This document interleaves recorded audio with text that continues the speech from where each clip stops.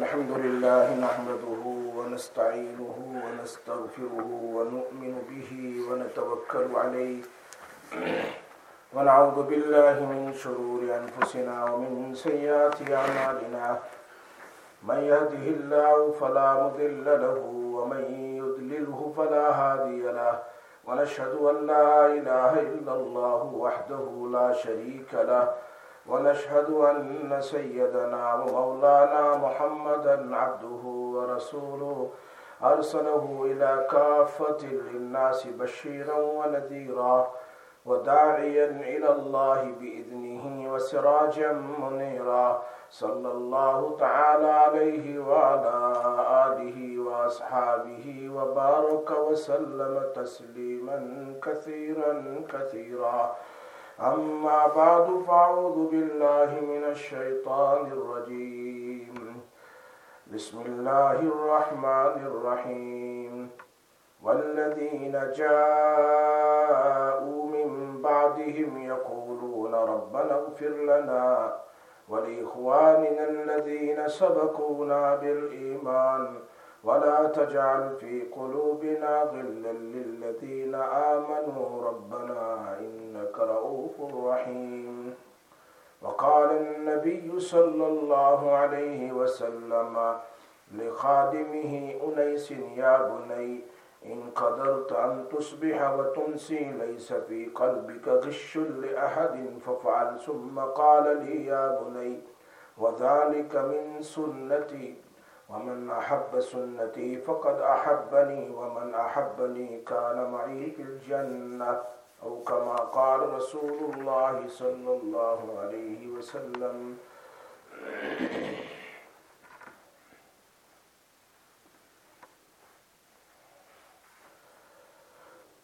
میرے محترم دوستو اور پردہ نشین میری محترمہ مائیں اور بہنیں،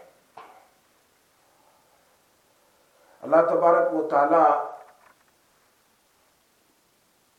کے قرآن کی ایک آیت امام نووی رحمۃ اللہ علیہ یہاں بیان فرماتے ہیں، اور ایک حدیث ہے۔ سب سے پہلے قرآن کی آیت میں اللہ کیا کہتے ہیں؟ والذین جاءوا من بعدہم یقولون، وہ لوگ جو انصار اور مہاجرین کے بعد آئے، یعنی قیامت تک آنے والے اہل ایمان، وہ اللہ سے دعا کرتے ہیں۔ ان کی دعا کیا ہوتی ہے؟ ربنا اغفر لنا، اے اللہ ہماری مغفرت فرما۔ معلوم ہوتا ہے سب سے پہلے اپنے لیے مغفرت مانگنا چاہیے۔ سب سے پہلے جب کبھی دعا کریں تو دعا کے اندر اپنے لیے مغفرت مانگنا چاہیے۔ یہ بات ہمیشہ یاد رکھیں کہ مغفرت الگ چیز ہے، توبہ الگ چیز ہے، دونوں میں فرق ہے۔ مغفرت کا معنی ہے معافی مانگنا، معافی چاہنا۔ مغفرت کا اصل معنی تو ہے چھپا دینا، ٹو ہائڈ، یعنی آدمی یوں کہتے ہیں یا اللہ تبارک و تعالیٰ میرے گناہ کو چھپا دے، میرے گناہ کو ڈیلیٹ کر دے، اسی کو استغفار کہتے ہیں۔ استغفار اور توبہ میں فرق یہ ہے، تھوڑا سا فرق ہے۔ استغفار کے معنی ایسے ہی جملے کو ندامت کے ساتھ بولنا، استغفر اللہ استغفر اللہ، اللہ میری مغفرت فرما، اللہ میری مغفرت فرما۔ اور توبہ کے اندر میں کچھ شرائط ہے۔ وہ شرط کیا ہے کہ جو پچھلے گناہ جو کر چکا ہے اس پر ندامت، ریگریٹ ہونا، اور فی الحال توبہ کرتے ہوئے آئندہ یہ گناہ، جس گناہ کی توبہ کرتا ہے نہ کرنا کا اللہ سے وعدہ کرنا، یہ اصل ہے۔ توبہ میں کچھ شرط ہے، استغفار میں شرط نہیں ہے، دونوں الگ الگ چیز ہے۔ گنہگار ہی توبہ بھی کرے گا، گنہگار ہی استغفار کرے گا۔ اگر کوئی آدمی گناہ کرے تو ظاہری بات ہے کہ وہی توبہ کرے گا، اور اس میں دوسرا آدمی اس کی طرف سے توبہ نہیں کرے گا۔ لیکن استغفار میں ہم سب کی طرف سے استغفار کر سکتے ہیں، جیسے ابھی آپ نے پڑھا ربنا اغفر لی یا ربنا اغفر لنا ولوالدی، سب کے لیے ہم استغفار۔ اس لیے توبہ کی 3 شرطیں ہمیشہ یاد رکھو۔ پہلی شرط ان یقلع عن المعصیہ، آدمی گناہ کو چھوڑ دے۔ جن گناہ کی آج توبہ کر رہا ہے، وہ گناہ اگر پچھلے سے کرتا ہے تو آج چھوڑنے کا وعدہ کہ اب میں نہیں کروں گا، یہ اصل ہے۔ توبہ نہیں، لوگ توبہ کر لیتے ہیں، صرف توبہ قبول نہیں ہوتی ہے، پکا وعدہ ہو کہ جو گناہ، مثال کے طور پر گناہ ہے شراب پینے کا، گناہ ہے تو غیبت کرنے کا، عادت ہوگی تو بس توبہ کرے، آج سے اب میں غیبت نہیں کروں گا یا نہیں کروں گی۔ یہ بہت ضروری ہے۔ بہت سے لوگ وہ دیکھتے بھی جاتے ہیں اور توبہ بھی بولتے ہیں، لا حول پڑھتے۔ تو ایک آدمی نجاست کے کھڈے میں گرا، وہ نجاست سے پاک ہونا چاہے تو ہم کیا کہیں گے اس کو؟ دوبارہ اندر چلا جائے تو وہ تو اور ناپاک ہوگا۔ وہ نجاست کے کنویں سے نکل اور پاک پانی میں کود جا تو فوراً یہ کیا ہو جائے گا؟ پاک ہو جائے گا۔ یہ اصل چیز ہے۔ ایک شرط تو یہ ہو گئی۔ دوسری شرط یہ ہے وَأَنْدِمُ وَيَنْدَمُ عَلَى فِعْلِهَا، جو گناہ اس سے ہو گیا اس پر ریگریٹ ہونا ہے، یہ دوسری شرط ہے۔ جب تک آدمی ریگریٹ نہیں ہوتا، اور ریگریٹ کس کو کہتے ہیں، ندامت کس کو کہتے ہیں؟ تعلم القلب، دل کے اندر بے چینی، میں نے کیا کر دیا، میں نے کیا گناہ کیا، یہ ہے اصل، میں نے کیا کیا، میں نے کیا کیا، ایسا نہیں کرنا چاہیے تھا، میں نے نافرمانی کر دی، میں اللہ کا حکم توڑ دیا، میں، یہ ہے ندامت۔ اور تیسری جو چیز ہے وہ بہت ضروری ہے، وہ ہے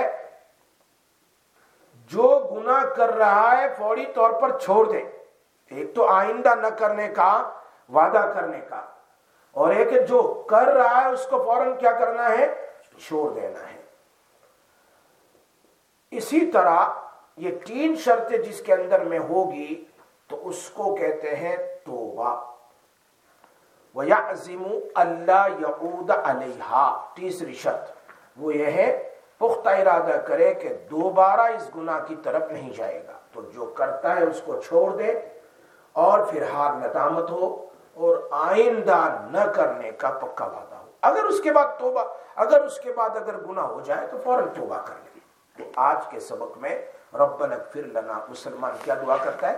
اے اللہ ہماری مغفرت فرما۔ ابھی چونکہ شعبان کا مہینہ بہت قریب آ رہا ہے، ابھی یہ قریباً آج رجب کی 26 تاریخ ہو چکی ہے۔ عام طور پر جمہور علماء کہتے ہیں کہ نبی اکرم صلی اللہ علیہ وسلم 27ویں رات کو رجب کی معراج میں تشریف لے گئے، معراج میں گئے۔ عجیب داستان ہے، اللہ پاک نے معراج میں کیوں بلایا؟ اللہ نے کہا یہ لوگ آپ کو ذلیل کرنا چاہتے ہیں لیکن آپ ذلیل نہیں ہیں، اللہ کی آنکھوں میں آپ بہت عزت والے ہیں۔ تو طائف میں آپ کو بہت مارا، آپ کے پورے بدن سے خون نکل گیا، آپ چل بھی نہیں سکتے تھے، بیٹھ جاتے تھے، پھر یہ کھڑا کرتے، پھر مارتے تھے، بہت مارا نعوذ باللہ نبی اکرم صلی اللہ علیہ وسلم کو۔ اب بہت ندامت، بہت غمگین تھے، بہت پریشان تھے۔ طائف سے واپس مکہ آ رہے تھے غلام کے ساتھ، غلام تھا اور کوئی ساتھ میں نہیں تھا بچانے والا۔ تو اللہ پاک نے کہا میرے نبی گھبرائے نہیں، آپ بہت عزت والے ہیں، چونکہ انہوں نے کہا اللہ آپ نے مجھے کیسے لوگوں کے ہاتھ میں پہنچا دیا، میری کمی کوتاہی ہے، کیسے لوگوں کے ہاتھ میں پہنچا دیا۔ تو اللہ کے نبی نے فرمایا نہیں آپ بہت عزت والے ہیں، دین پر چلنا ہو تو تکلیف آئے گی، قربانی دینی پڑے گی، قربانی کے بغیر تو دین آتا نہیں ہے. ہم تو بغیر قربانی کے بھی دین پر چلنے کے لیے تیار نہیں ہے. واپسی میں وہاں سے نکلے تو راستے میں کیا کہا؟ میرے نبی گھبرائے نہیں. اگر انسان تم پر ایمان نہیں لاتے تو میں ابھی آپ فجر کی نماز پڑھ رہے تھے کہ اتنے زیادہ جنات کی جماعت آ گئی، اور وہ سب کے سب شیطان تھے، غیر مسلم تھے جنات. وہ فجر کا قرآن سنا تو سب کے سب جنات وہیں پر اسلام لے آئے. قل اوحی الی انہ استمع نفر من الجن فقالوا انا سمعنا قرآنا عجبا. سورہ جن اتاری اللہ. اگر یہ لوگ نہیں لاتے ہیں تو آپ بہت عزت والے ہیں. یعنی ایسی مخلوق جس کو آپ دیکھ رہے ہیں انسان کو، وہ نہ لائے تو ہم ایسی مخلوق کو بھیجیں گے جس کو آپ نہیں دیکھ سکتے ہیں، وہ بھی آپ پر ایمان لائے. اور سب کو مسلمان کر کے ان لوگوں کو پھر جماعت در جماعت جناتوں میں دعوت و تبلیغ کے لیے بھیجا ہے. سورہ جن. پھر آپ تشریف لائے. کچھ مہینے کے بعد بہت پریشان تھے آپ، بہت تکلیف دی تھی. اب آپ کے بیوی کا بھی انتقال ہو گیا اور ساتھ ساتھ میں چچا کا بھی انتقال ہو گیا. اب کوئی نہیں ہے. مکہ میں آنے کے لیے لوگ منع کر رہے ہیں، لیکن پھر بھی آپ تشریف لے آئے کسی کے ساتھ. ام ہانی کے مکان پر آپ سوئے ہوئے تھے. ام ہانی حضرت علی رضی اللہ تعالیٰ عنہ کی بہن ہے، عنہ کی بہن ہے ام ہانی. ان کے مکان پر سوئے تھے. ایک حدیث میں آتا ہے، ایک حدیث میں ہے کہ آپ حتیم میں سوئے ہوئے تھے. پھر وہاں سے نبی اکرم صلی اللہ علیہ وسلم کو جبرائیل علیہ السلام لے گئے.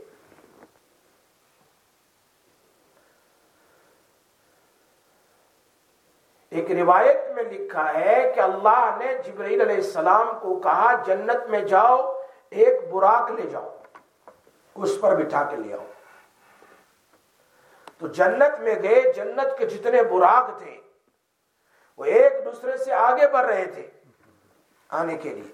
مجھے لے جاؤ، مجھے لے جاؤ. جیسے قربانی آپ نے کی ہے، آپ نے 63 قربانی کی اس آخری حج میں. باقی قربانی حضرت علی رضی اللہ عنہ اونٹ کی. تو ہر اونٹ آگے بڑھ رہا تھا، ورنہ کبھی جانور آگے نہیں بڑھتا ذبح ہونے کے لیے. لیکن اللہ کے نبی کے ہاتھ سے ذبح ہونے کے لیے اونٹ آگے بڑھ رہا. یہاں براق آگے بڑھ رہا ہے. براق مجھے لے جاؤ. لیکن ان براقوں میں سے ایک براق کونے میں غمگین ہے، آگے نہیں بڑھ رہا. تو جبرائیل علیہ السلام نے پوچھا اس سے، تو کیوں پیچھے؟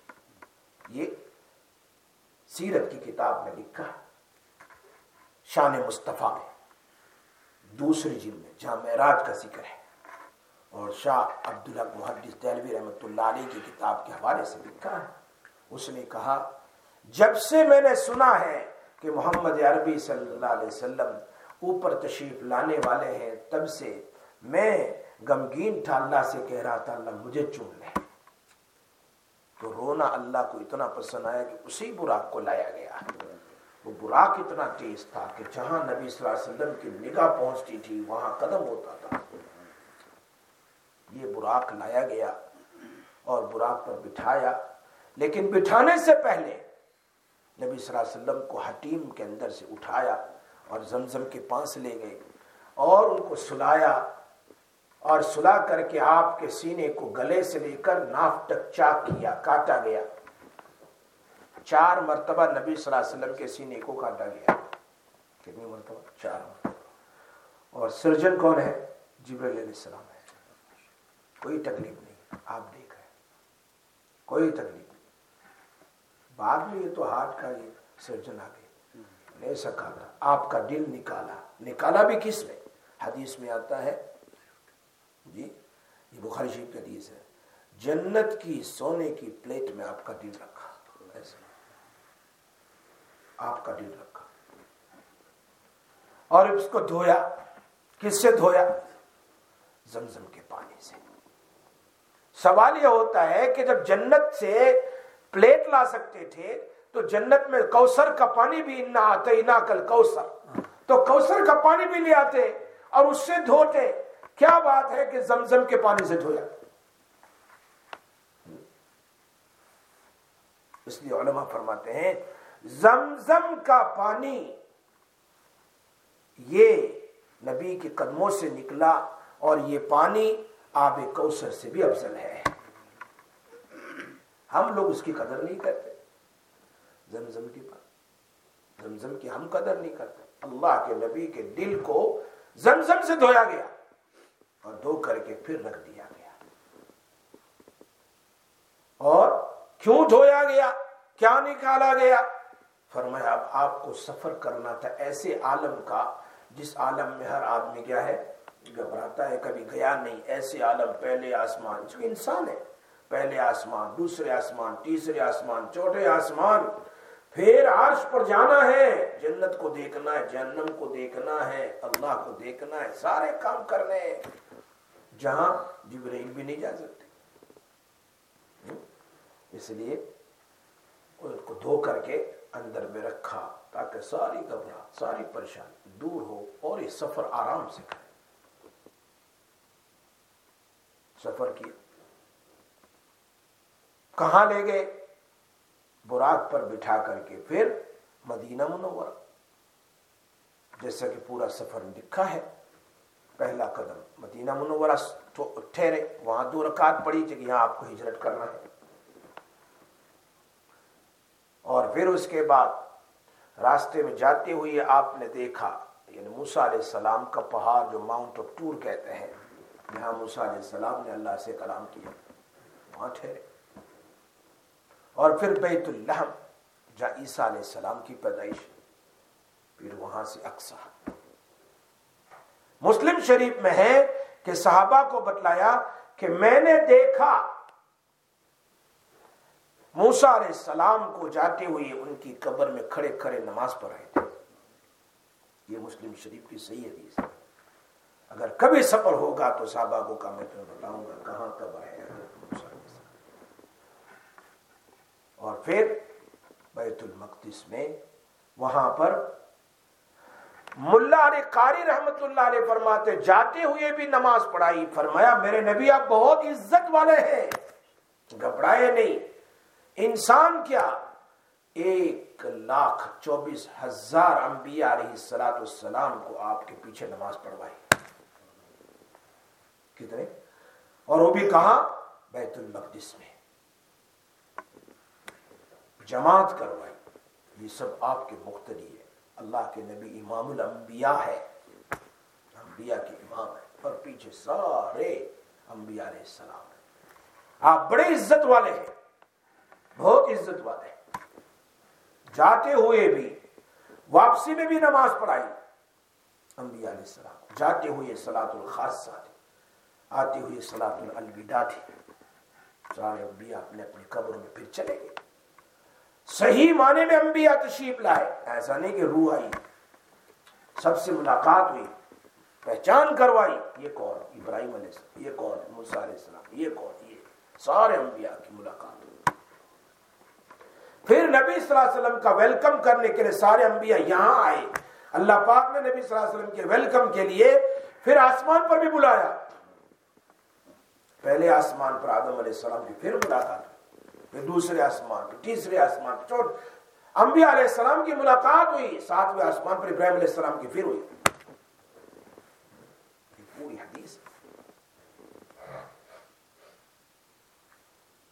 وہاں اپنے براق کو جبرائیل علیہ السلام نے باندھا. آج بھی ہے وہ جگہ. اور اللہ کے نبی صلی اللہ علیہ وسلم مسجد میں تشریف لے گئے. اس رات میں وہاں کا جو کرسچن جو مسجد کا گارڈ تھا، اس نے دروازہ بند کرنے کی کوشش کی کہ رات کو دروازے بند ہو جاتے جیسے حرم کے بند ہو جاتے تھے. کوشش کی لیکن دروازہ بند ہی نہیں ہو رہا. ایسا لگتا ہے دیوار سے اٹک گیا ہے، بند ہی نہیں ہو رہا. اس رات یہ مفتی شفیع صاحب نے معارف القرآن میں اس پورے بات کو نقل کیا ہے سیرت کے حوالے سے. اور پھر کارپینٹر کو بلایا. اس نے کہا کہ لگتا ہے دیوار کا بوجھ آ گیا ہے، دروازے کے اوپر کے بند نہیں ہو رہا ہے، صبح کریں گے.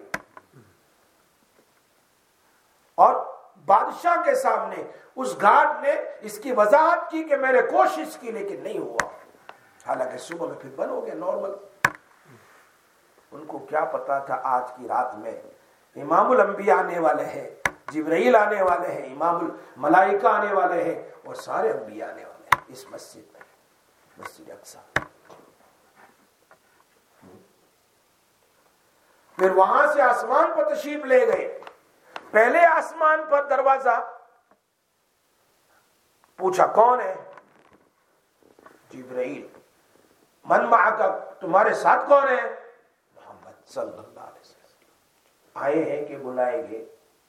دیکھا، آئے ہیں کہ بلائے گے، پوری روایت ہے۔ فرمایا نہیں، اللہ نے بلایا ہے۔ تب جا کر دروازہ کھولا۔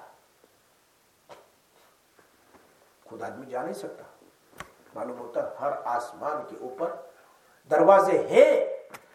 میری نیکیوں کے جانے کی بھی دروازے، حدیث میں آتا ہے جب بندے کا انتقال ہوتا ہے تو اس کی نیکیوں کے جانے کا، اس کی روزی کے اترنے کا، جی اس پر رحمت اترنے کے دروازے بند ہو جاتے ہیں۔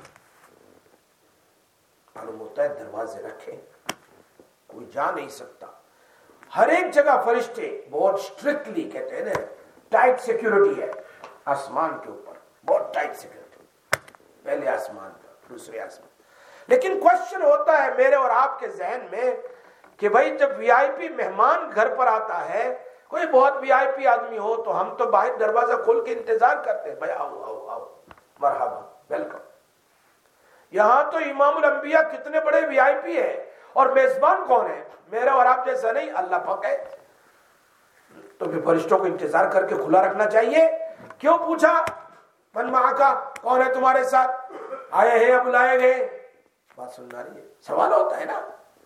یہ تو وی آئی پی میزبان ہے، مہمان ہے، اور اللہ پاک میزبان ہے۔ پہلے بھی آسمان پر، دوسرے آسمان پر، تیسرے آسمان، چوتھے آسمان، پانچویں آسمان، ہر جگہ پوچھا گیا، نہیں آ سکتے آپ جب تک کہ کوشچن نہیں ہوتا۔ تو محدثین فرماتے ہیں، بہت اچھی فرمایا، اللہ پاک اپنے نبی کو بتلانے چاہتے ہیں دیکھو ہماری سیکیورٹی کتنی ٹائٹ ہے، یہاں کوئی شیطان بھی نہیں آ سکتا۔ پہلے زمانے میں شیطان جاتے تھے کہاں؟ پہلے آسمان کے اوپر، فرشتوں کی باتیں سنتے تھے۔ میں نہیں کہہ رہا ہوں، سورہ تبارک الذی بیدہ الملک میں اللہ پاک نے اس کو بیان کیا۔ پھر وَلَقَدْ زَيَّنَّا السَّمَاءَ الدُّنْيَا بِمَصَابِيحَ، ہم نے پھر ستاروں سے آسمان کو مزین کیا، بہت خوبصورت بنایا۔ وَجَعَلْنَاهَا رُجُومًا لِلشَّيَاطِينِ، اب جب کبھی بھی شیطان اوپر جاتا ہے تو ستارہ اس کے اوپر مارا جاتا ہے۔ آپ دیکھتے بہت سی مرتبہ ستارہ گرتا ہے، وہ شیطان کو مارا جاتا ہے، یہ اللہ قرآن میں کہہ رہا ہے۔ وَجَعَلْنَاهَا رُجُومًا لِلشَّيَاطِينِ وَأَعْتَدْنَا لَهُمْ عَذَابَ السَّعِيرِ، ہم نے ان کے لیے بڑی خطرناک عذاب تیار کیا۔ جا ہی نہیں سکتا اوپر، جا کر فرشتوں کی بات نہیں سن سکتا، کچھ نہیں کر سکتا۔ وہ سنتے تھے، نیچے آ کر یہ فارچون ٹیلر وغیرہ ہوتے تھے، پنڈت اور پوپ وغیرہ، ان کے کان میں جا کے پھونک مارتے تھے کہ ایسا ہوگا ایسا ہوگا، کچھ سن لیتے تھے تو پنڈت اپنے ملا کر کے جھوٹ بات کو پھیلاتا تھا۔ یہاں اطراف میں جا کر دیکھو آپ، پورے بریڈ فورڈ میں، پورے یو کے میں ہر جگہ پر ان کے لوگ آدمی، یہ تو فرعون اور قارون سے چلایا ہے۔ ان کے کچھ میجیشن ہوتے ہیں، جادوگر ہوتے ہیں، بڑے گندے رہتے ہیں، اور یہی ان کا کام ہے، شیطانوں سے بات کرنا اور پھر خبر دینا کہ ایسا ہوگا ایسا ہوگا ایسا ہوگا ایسا ہوگا، جھوٹ سچ۔ ہمارے یہاں پر بھی قریب میں، تو یہ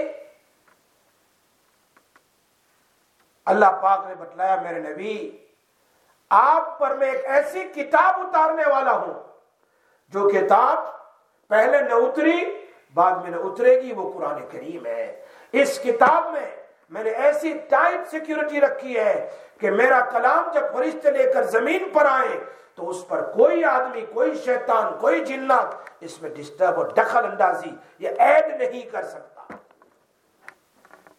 اتنا بڑا کلام بتلایا میرے نبی، آپ پر جو کلام آئے گا زبردست کلام، صرف اللہ کی باتیں ہوگی، اللہ کا کلام کہ جس کا دیکھنا بھی بات ہے، جس کا سننا بھی عبادت، جس کو چومنا بھی عبادت، سینے سے لگانا بھی عبادت، گھر میں رکھنا بھی عبادت. تو آسمان پر چلے گئے، پھر وہاں سے سدرۃ المنتہا. وہ سدرۃ المنتہا ایک درخت کا نام ہے. درخت ہوتا ہے بہت بڑا ہے، یہ بیری کا درخت ہے. بیر جو ہوتے ہاں، اس پر ہر ایک کی موت، ہر ایک کی زندگی لکھی ہوئی ہے. بعض روایتوں میں لکھا ہے جس کی موت ہونے والی ہے تو پتا اس پر سے گرتا ہے.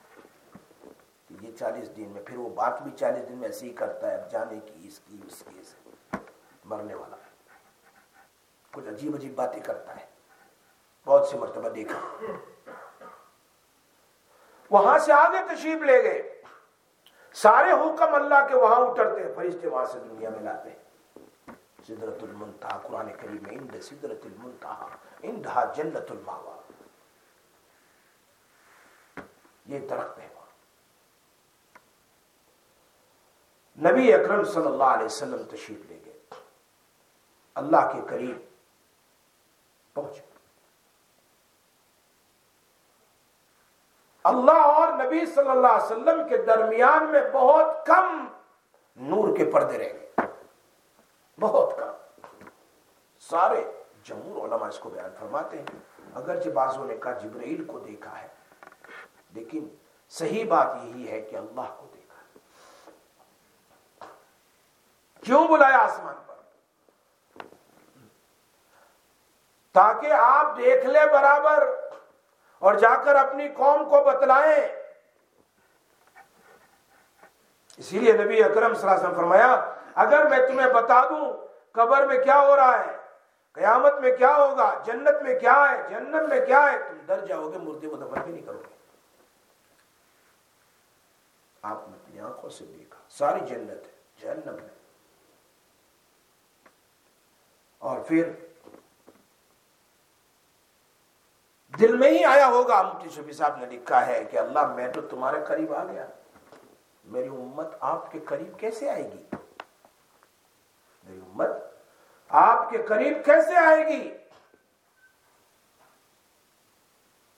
تو اللہ پاک تو علیم بذات الصدور ہے، دلوں کے بیٹ کو جاننے والا ہے کہ میں تمہیں تمہاری امت کے لیے نماز دوں گا.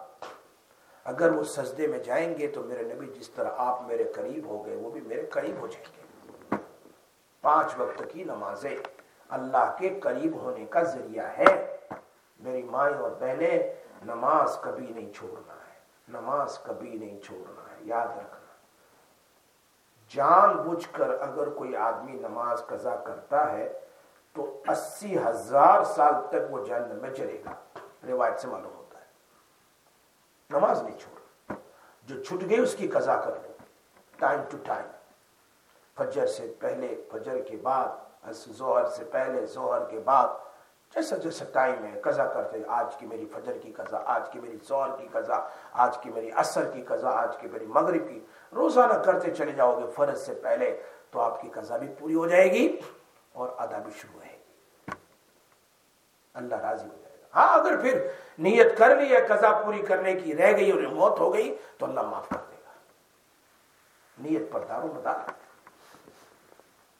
آسان شکل یہی ہے. اب واپسی میں 50 نمازیں دی گئی، لے کر آ رہے تھے اور موسیٰ علیہ السلام سے ملاقات ہوئی. تو موسیٰ علیہ السلام نے پوچھا کیا لائے ہو؟ اللہ کے پاس سے کہا 50 نماز کا تحفہ. فرمایا میری امت 2-3 نہیں پڑھتی، تمہاری 50 پڑھے گی. ابراہیم علیہ السلام نے کچھ نہیں کہا، حالانکہ 7ویں پر ابراہیم علیہ السلام ہے، 6 پر موسیٰ علیہ السلام، ہارون علیہ السلام ہے. واپسی میں بھی ملاقات ہو رہی ہے 6 پر. تو ابراہیم علیہ السلام نے کیوں نہیں کہا کہ کم کراؤ؟ چونکہ ابراہیم علیہ السلام کا ٹائٹل ہے خلیل اللہ، اللہ کا دوست. اور اب دوست کی بات میں کوئی اعتراض کوشچن نہیں کرتا ہے. انہوں نے صرف اتنا کہا کہ جنت خالی ہے، چٹیل میدان ہے، ابراہیم علیہ السلام نے کیا کہا؟ جنت خالی ہے، چٹیل میدان ہے، اگر تم چاہتے ہو کہ مرنے کے بعد تمہارا میدان جنت میں، تمہارا گھر، تمہارا گارڈن درختوں سے بھر جائے، تو تمہاری امت کو کہو سبحان اللہ، الحمدللہ، لا الہ الا اللہ، اللہ اکبر، تسبیحات تکبیرات کثرت سے پڑھے، نیکیاں جتنی کرو گے اتنے درخت اگتے چلے جائیں گے جنت کے اندر. بس اتنا کہا. اور آپ کی امت کو میرا سلام کہنا. یہ پیغام تھا ابراہیم علیہ السلام کا نبی صلی اللہ علیہ وسلم کو کہ آپ کی امت کو میرا سلام کہنا، اور ساتھ ساتھ میں کہنا کہ جنت خالی ہے، اگر بھرنا ہے درختوں سے تو عبادتیں کرو، ہر قسم کے فروٹ کے درخت لگتے چلے جائیں گے. یہ پیغام ابراہیم علیہ السلام جب چھٹے آسمان پر آئے تو موسیٰ علیہ السلام نے کہا. تو موسیٰ تو کلیم اللہ ہے، کلیم کے معنی بولنے والا، اور ان کو چین نہیں آتا جب تک بات نہیں کرے. خلیل کے معنی دوست ہے، اور وہ قبول کر لیتا ہے جو دوست کا ہے، لیکن کلیم کو چین نہیں آیا. میری امت 3 نہیں پر تمہاری 50 پڑے گی، جاؤ کم کڑا. یہ اچھا ہوا کہ کلیم بھی تھے وہاں. ہم 5 نہیں پڑھتے 50 کہاں پڑھیں گے. سوال یہ ہوتا ہے کہ کلیم کو کیوں چنا گیا؟ موسیٰ کلیم اللہ. فرمایا عیسیٰ علیہ السلام اور موسیٰ علیہ السلام نے دعائیں کی تھی، اللہ پاک ہمیں آخری نبی کی امت میں پیدا فرما. اللہ پاک نے عیسیٰ علیہ السلام کی دعا کو قبول کر لیا، لیکن موسیٰ علیہ السلام کی قبول نہیں ہو، چونکہ ان کا دور قریب کا تھا. عیسیٰ علیہ السلام کا آخری نبی تھے، اور اس کے بعد نبی صلی اللہ علیہ وسلم آئے 500 سال کے بعد قریباً. تو کہا موسیٰ علیہ السلام آپ تو گئے نہیں اس امت میں، لیکن آپ نبی صلی اللہ علیہ وسلم کو ان کی امت کے بارے میں مشورہ دے کر ان کی امت میں شامل ہو جاؤ. مشورہ دے دو. کیا مشورہ؟ کم کراؤ. تو ان کی امت کے بارے میں آپ نبی صلی اللہ علیہ وسلم کو مشورہ دے کر نبی صلی اللہ علیہ وسلم کی امت میں آپ بھی شامل ہو جاؤ. مشورے سے شامل ہو جاؤ. تو 5 پھر 5 پھر 5 کرتے کرتے کرتے کرتے کرتے 5 رہ گئی. پھر بھی لوگ کہتے ہیں کہ ایک بار اور چلے جاتے تو وہ بھی ختم ہو جاتی، تو مسجد بنانے کی ضرورت نہیں تھی. پھر تو بات سمجھ آ رہی ہے؟ پھر تو ہم اللہ کے قریب بھی نہیں ہو سکتے تھے. اللہ کے قرب کا ذریعہ فرائض نماز ہے، جیسے میرے نبی کا قرب کا ذریعہ معراج ہے، اور نبی نے فرمایا الصلاۃ معراج المؤمنین، نماز مومن کی معراج ہے. نماز کیا ہے؟ مومن کی معراج ہے. اب معراج میں جانا ہو تو مسجد میں آنا پڑے گا، فجر میں ظہر میں عورتوں کو مصلی پر کھڑا ہونا پڑے گا، تب یہ معراج میں جائیں گے. اتنا قریب کہ اللہ فرماتے ہیں میں تیرے سامنے ہوتا ہوں جب تو نماز پڑھتا ہے، تمہارے سامنے. اس لیے 5 کرتے 5 ہی رہ گئی، 45 ختم ہو گئی. اللہ پاک نے فرمایا میں نے تو لکھ دیا تھا 50، کم کرتے کرتے 5 رہ گئی، لیکن میں تم کو 50 ہی کا ثواب دوں گا. کتنے کا بھائی؟ 50. من جاء بالحسنۃ فلہ عشر امثالها. ایک نماز پڑھیں گے 10 کا ثواب، اور جماعت کے ساتھ پڑھے تو 27 کا ثواب، اور مسواک کے ساتھ پڑھے تو 70 نماز کا ثواب. اللہ کہتے میں نے لکھا تو ہے 50، دوں گا 50 ہی، اگرچہ تمہاری امت 5 بھی پڑھ لے. اس لیے نماز کا تحفہ دیا گیا. جب آ گئے دوبارہ پھر اقصی، پھر مدینہ، مکہ مکرمہ، تو مکہ مکرمہ میں آنے کے بعد صبح اٹھتے ہی فجر کے بعد آپ نے لوگوں سے کہا، اس میں ابو جہل بھی تھا وہاں، ابو لہب، بہت سارے تھے ایسے، کہ آج رات میں تو مکہ سے گیا کہاں؟ اقصی تک، فلسطین تک، اور وہاں سے 7 آسمان گیا، واپس آ گیا. اللہ، تو وہ تو ماننے والے تھوڑے ہیں. ان کو تو ایکسکیوز چاہیے تھا کہ دیکھو ہم کو وہاں پہنچتی ہوئی اکثر 1 مہینہ لگ جاتا ہے اونٹ پر، اور تم کہہ رہے ایک رات میں بھی، رات بھی پوری نہیں، رات کے کچھ حصے میں اللہ نے کہا سبحان الذی اسرا بعبدی لیلا، الف لام نہیں، لیلا، شort، بہت کم وقت میں اوپر گئے، گھوم گھام کر دیکھ ڈاک کر واپس بھی آئے، نماز بھی پڑھائی، سب کچھ کیا۔ وہ اللہ کے ہاتھ میں، وہ رات کو روک سکتا ہے، ٹائم کو روک سکتا ہے، اس کے لیے کیا مشکل ہے؟ آ گئے واپس۔ تو ابو جہل انکار کرنے لگا اور واپس جا رہا تھا، اور ابو بکر صدیق رضی اللہ عنہ آ رہے تھے۔ فرمایا تمہارا دوست کہہ رہا، پہلے کہنے لگا کہ ایک آدمی جا سکتا ہے رات میں یہاں سے وہاں، وہاں سے وہاں، وہاں سے وہاں واپس، آپ کچھ کر سکتا ہے ایسا؟ کہا نہیں، مشکل ہے۔ فرمایا تمہارا دوست کہہ رہا ہے۔ کون؟ محمد صلی اللہ علیہ وسلم۔ اچھا وہ کہہ رہا ہے تب تو 100%، وہ کہہ رہے ہیں تب تو 100% ہیں، اسی لیے ابو بکر صدیق کو صدیق کا لقب دیا گیا، جو بات کہی فوراً مان لی۔ میرا نبی آسمان کی باتیں جو آتی ہے سنا سکتا ہے، تو آسمان پر کیوں نہیں جا سکتا؟ یہ سب وہاں آ گئے، سارے جمع ہو گئے۔ ایسی جگہ میں مجمع زیادہ ہو جاتا ہے نا، مجمع زیادہ ہوتا ہے، جمع ہو گئے، پوچھنے لگے اچھا چلو بتاؤ مسجد اقصی میں کتنے دروازے ہیں، کتنی کھڑکیاں ہیں، کیا کیا بتاؤ۔ صحیح بات پوچھنے لگے۔ آپ کتنے سالوں سے اس مسجد قبا میں آتے ہیں، آپ کو پتہ نہیں ہوگا کہ مسجد قبا کے مدرسے میں، مسجد میں کتنے دروازے، ارے چلو کتنی کھڑکیاں، ارے چلو کتنا اس میں ٹھمب ہے، کیا بہت ساری چیزیں آپ کو پوچھے، پتہ نہیں ہوگا۔ کتنے سالوں سے آتے ہیں، بڈھے ہو گئے۔ اللہ کے نبی تو رات میں گئے واپس آ گئے، صرف 2 رکعت پڑھائی واپس آ گئے، ان کو کیسے پتا ہوگا کتنے دروازے اور کیا کیا ہے وہاں؟ نبی اکرم صلی اللہ علیہ وسلم فرماتے ہیں، اللہ اکبر، حدیث میں آتا ہے میں حتیم میں ہوں، پورا اقصی اللہ پاک نے وہاں سے اٹھایا میرے سامنے کر دیا، ایسا ایسا ایسا بالکل سامنے، جیسے میرے سامنے یہ پلر ہے، میرے سامنے آپ بیٹھے ہیں، وہ دیکھتا رہا، ان کو بتاتا رہا، جو سوال کرتے تھے دیکھ کر کے بتاتا تھا۔ یہ معجزہ تھا نبی اکرم صلی اللہ علیہ وسلم کا۔ بات سمجھ میں آ رہی ہے؟ لیکن ایمان لانے والے لے آئے، جن کو نہ لانا تھا وہ نہیں لائے۔ وہ ناچنا نہ ہوتا، انگلی ٹیڑھی ہوتی ہے، آگن ٹیڑھا ہے، جیسے وہ گھی نکالنا جو انگلی ٹیڑھی، اور نکالنے والے تو تیری انگلی سے بھی نکال لیتے ہیں۔ لیکن نبی اکرم صلی اللہ علیہ وسلم کے اس سفر میں، جس کو اللہ نے قرآن میں بیان کیا، سبحان الذی اسرا بعبدہ لیلا من المسجد الحرام الى المسجد الاقصی، مسجد اقصی الذی بارکنا حولہ، کتنی برکتیں وہاں، سارے انبیاء وہاں سوئے ہوئے ہیں، 70,000 تو صرف ابراہیم علیہ السلام کے خاندان سے، سارے انبیاء، اس لیے اس کو بارکنا حولہ، بڑی برکت وہاں رکھی، ظاہری برکت بھی ہے، باطنی برکت بھی ہے۔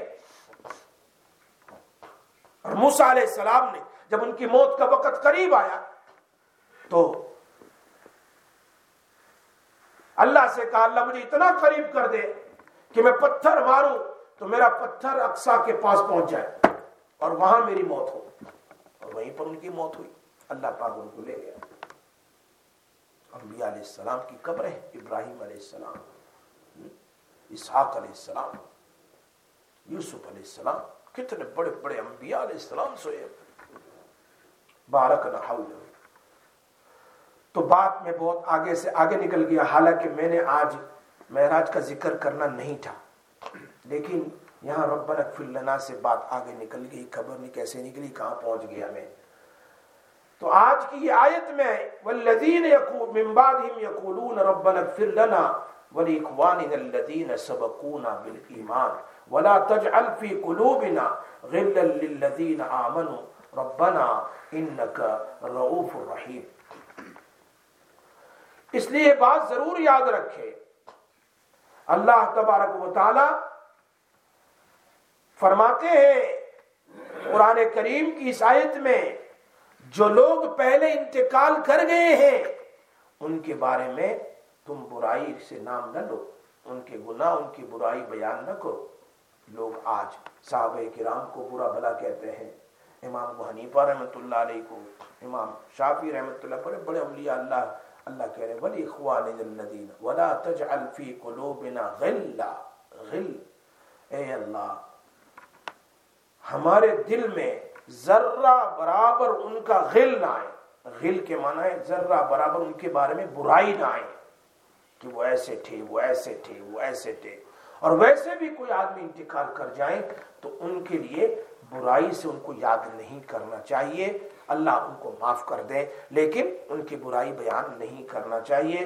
نبی اکرم صلی اللہ علیہ وسلم نے اس سے منع فرمایا ہے۔ اسی لیے حضرت نبی صلی اللہ علیہ وسلم نے انس بن مالک رضی اللہ تعالیٰ عنہ، جیسے ابھی اقبال بھائی نے ابھی میرے آنے سے پہلے وہ رکھا تھا، میرا جمعہ کا بیان ہوگا شاید، اس میں یہی روایت میں نے بیان کی تھی، یا بنی، اے میرے بچے، اے میرے بیٹے، بنی کہتے ہیں چھوٹے بچوں کو، پیارے بچوں کو کہتے ہیں۔ تو انس بن مالک کو کہا، اے بنی، او میرے بچے، ان قدرتا ان تصبح وتمسی، اگر تمہارے اندر طاقت ہو صبح اور شام کرنے کی تو تمہارے دل میں لیس فی قلبک غش، کسی کے بارے میں برائی نہ ہونا چاہیے، معاف کر دو، اللہ جو کرے گا کرے گا، لیکن ہم کیا کر دیتے ہیں؟ معاف کر دیتے ہیں۔ لِأَحَدٍ فَافْعَلْ، تو کر، کسی کے بارے میں کر۔ ثُمَّ قَالَ لِي، پھر مجھ سے کہے، پھر مجھ سے کہا، یا بنی وَذَلِكَ مِن سُنَّتِي، یہاں میں کہنا چاہتا ہوں اللہ کے نبی کی بے شمار سنتیں ہیں، لیکن خاص اللہ کے نبی نے دل میں کسی کے بارے میں کدورت، ہیٹرٹ، انمتی نہ رکھے، بولنا نہ بولنا، لیکن دل میں تو کدورت نہ رکھو اس کے بارے میں کہ جب آئے تب اس کو گالی، جب آئے تب اس کی برائی، نہیں، چھوڑ دو اس کے راستے پر۔ ان کا درد دل کے اندر میں برائی، اور یہ میری سنت ہے، اور جو میری سنت سے محبت کرے گا وہ مجھ سے محبت کرتا ہے، اور جو مجھ سے محبت کرے گا وہ کان معی فی الجنت، وہ جنت میں میرے ساتھ ہوگا۔ اللہ تبارک و تعالیٰ سے ہم دعا کرتے ہیں کہ یہ رجب کا مہینہ ہمیں یاد دلا رہا ہے کہ اللہ پاک نے ہمیں زبردست ایک حکم، ایک نماز کا حکم دیا ہے، رکن دیا ہے، فرض دیا ہے، اس کی پابندی ضرور کرے، 5 وقت کی نماز پڑھیں۔ اللہ تبارک و تعالیٰ کے قرب کا سب سے بڑا ذریعہ یہی ہے۔ ایک بات آخری کہہ دیتا ہوں کہ جب کوئی آدمی فرض پڑھتا ہے تو اللہ اس کا معشوق بن جاتا ہے، یہ عاشق ہے۔ I love him, I love her, I love him. تو یہ لو کرنے والا عاشق ہے، اور جس کے ساتھ لو کر رہا وہ معشوق ہے۔ وہ کیا ہے؟ معشوق عربی میں۔ فرض نماز پڑھو گے اللہ معشوق ہے، تم عاشق بنو گے۔ اور اگر فرض کے ساتھ سنتیں پڑھو گے، نوافل پڑھو گے، تہجد پڑھو، اشراق پڑھو، چاش پڑھو، تو پھر اللہ تمہارے عاشق بن جائیں گے، تم اللہ کے معشوق بن جائیں گے۔ الٹا ہو جائے گا، پھر اللہ کہے گا I love this person, I love this person, he always makes سجدہ in front of me، یہ ہر وقت میرے سامنے ہوتا ہے، کبھی تہجد میں، کبھی سنت میں، کبھی نوافل میں، کبھی اشراق میں، کبھی چاش میں، ہم معشوق بن جائیں گے۔ یہ فرق یاد رکھو۔ تو اللہ سے دعا کرو اللہ پاک ہمیں ہر وقت نماز پڑھنے کی توفیق نصیب فرمائے۔ اور نماز ایک ایسا رکن ہے جس کے بارے میں اللہ نے فرمایا کہ اُتْلُ مَا أُوحِيَ إِلَيْكَ مِنَ الْكِتَابِ وَأَقِمِ الصَّلَاةَ إِنَّ الصَّلَاةَ تَنْهَى عَنِ الْفَحْشَاءِ وَالْمُنكَرِ، نماز تمہیں شیملس، ایسے گناہوں سے جو شیمفل ہے، نہیں، بہت ایسے گناہ کرتے ہیں، والمنکر، اور برائیوں سے روکنے والی اگر کوئی چیز ہے تو وہ نماز ہے۔ آپ پابندی کریں گے آٹومیٹکلی اللہ پاک ڈرگ سے، شراب سے، چوری سے، غیبت سے، زنا سے، ہر چیز سے تمہاری حفاظت کرے گا، یا توبہ کی توفیق دے دے گا۔ اور نماز ایک ایسی چیز ہے کہ اللہ تبارک و تعالیٰ نے فرمایا کہ تم اور تمہارے گھر والے وَأْمُرْ أَهْلَكَ بِالصَّلَاةِ وَاسْتَبِرْ عَلَيْهَا لَا نَسْأَلُكَ رِزْقًا نَحْنُ نَرْزُقُكَ، تم نماز پڑھو گے تو ہم تم سے روزے نہیں مانگتے، ہم تم کو کیا ہے؟ روزی دیں گے، لیکن تم اور تمہارے گھر والے سب مل کر نماز پڑھو، ہم روزی کے دروازے کھول دیں گے، یہ اللہ نے قرآن میں کہا ہے۔ تو نماز کی بے شمار فضیلت ہے، یہ ایمان کے بعد سب سے پہلا فرض ہے جو اللہ نے دینے کے لیے آسمان پر بلایا ہے، اور یہ فریضہ اللہ پاک اللہ کے نبی دنیا میں لے کر آئے ہیں، اور یہ زبردست ہے۔ جب تک آدمی نماز پڑھتا رہے گا اللہ کے قریب ہو جائے گا۔ اللہ پاک ہم سب کو اس پر عمل کی توفیق عطا فرمائے۔ یا ارحم الراحمین، یا ذا الجلال والاکرام، یا حنان یا منان، یا دیان یا سلطان، یا قدیم الاحسان، اللهم صل وسلم دائما ابدا على حبیبک خیر الخلق کلهم۔ اللہ اللہ اللہ، یا غفور یا غفار یا غافر یا رحمان یا رحیم، یا ستار العیوب، غفار الذنوب، معاف کر دے، معاف کر دے، معاف کر دے، معاف کر دے۔ بڑے گناہ کیے ہیں، ہم ندامت کرتے ہیں، اے اللہ ہم ریگریٹ کرتے ہیں، اللہ بڑے گناہ کیے ہیں، معاف کر دے، معاف کر دے اللہ، اللہ معاف کر دے۔ تیرے گھر میں بیٹھ کر معافی مانگتے ہیں اے اللہ، اتنی ساری ہماری مائیں اور بہنیں، ہمارے بھائی سب مل کر ہم معافی مانگتے ہیں، اللہ معاف کر دے، معاف کر دے اللہ، آئندہ نہیں کریں گے۔ جو کچھ کیا ہے بہت خراب ہے اللہ، اللہ ہم ندامت کی آنسو بہاتے ہیں، اللہ معاف کر دے، آئندہ نہیں کریں گے۔ اللہ ہماری توبہ قبول فرما، اللہ ہماری توبہ قبول فرما، اللہ ہماری توبہ، ہم نے اے اللہ تیری بڑی نافرمانی کی ہے، تیری بڑی نافرمانی کی ہے، گناہ قسم کے کر کے، چھپ کے، کھل کے، اپنوں میں، دوستوں میں، گھر میں، گھر سے باہر، رات میں، دن میں، اللہ تو معاف فرما، اللہ تو معاف فرما، اللہ ہماری پریشانیوں کو دور فرما، اللہ ہماری مشکلوں کو آسان فرما، ہمارے ماں باپ کی مغفرت فرما، ہماری اعلیٰ اولاد کی مغفرت فرما، ہماری اعلیٰ اولاد کی مغفرت فرما، ہماری اعلیٰ اولاد کی مغفرت فرما،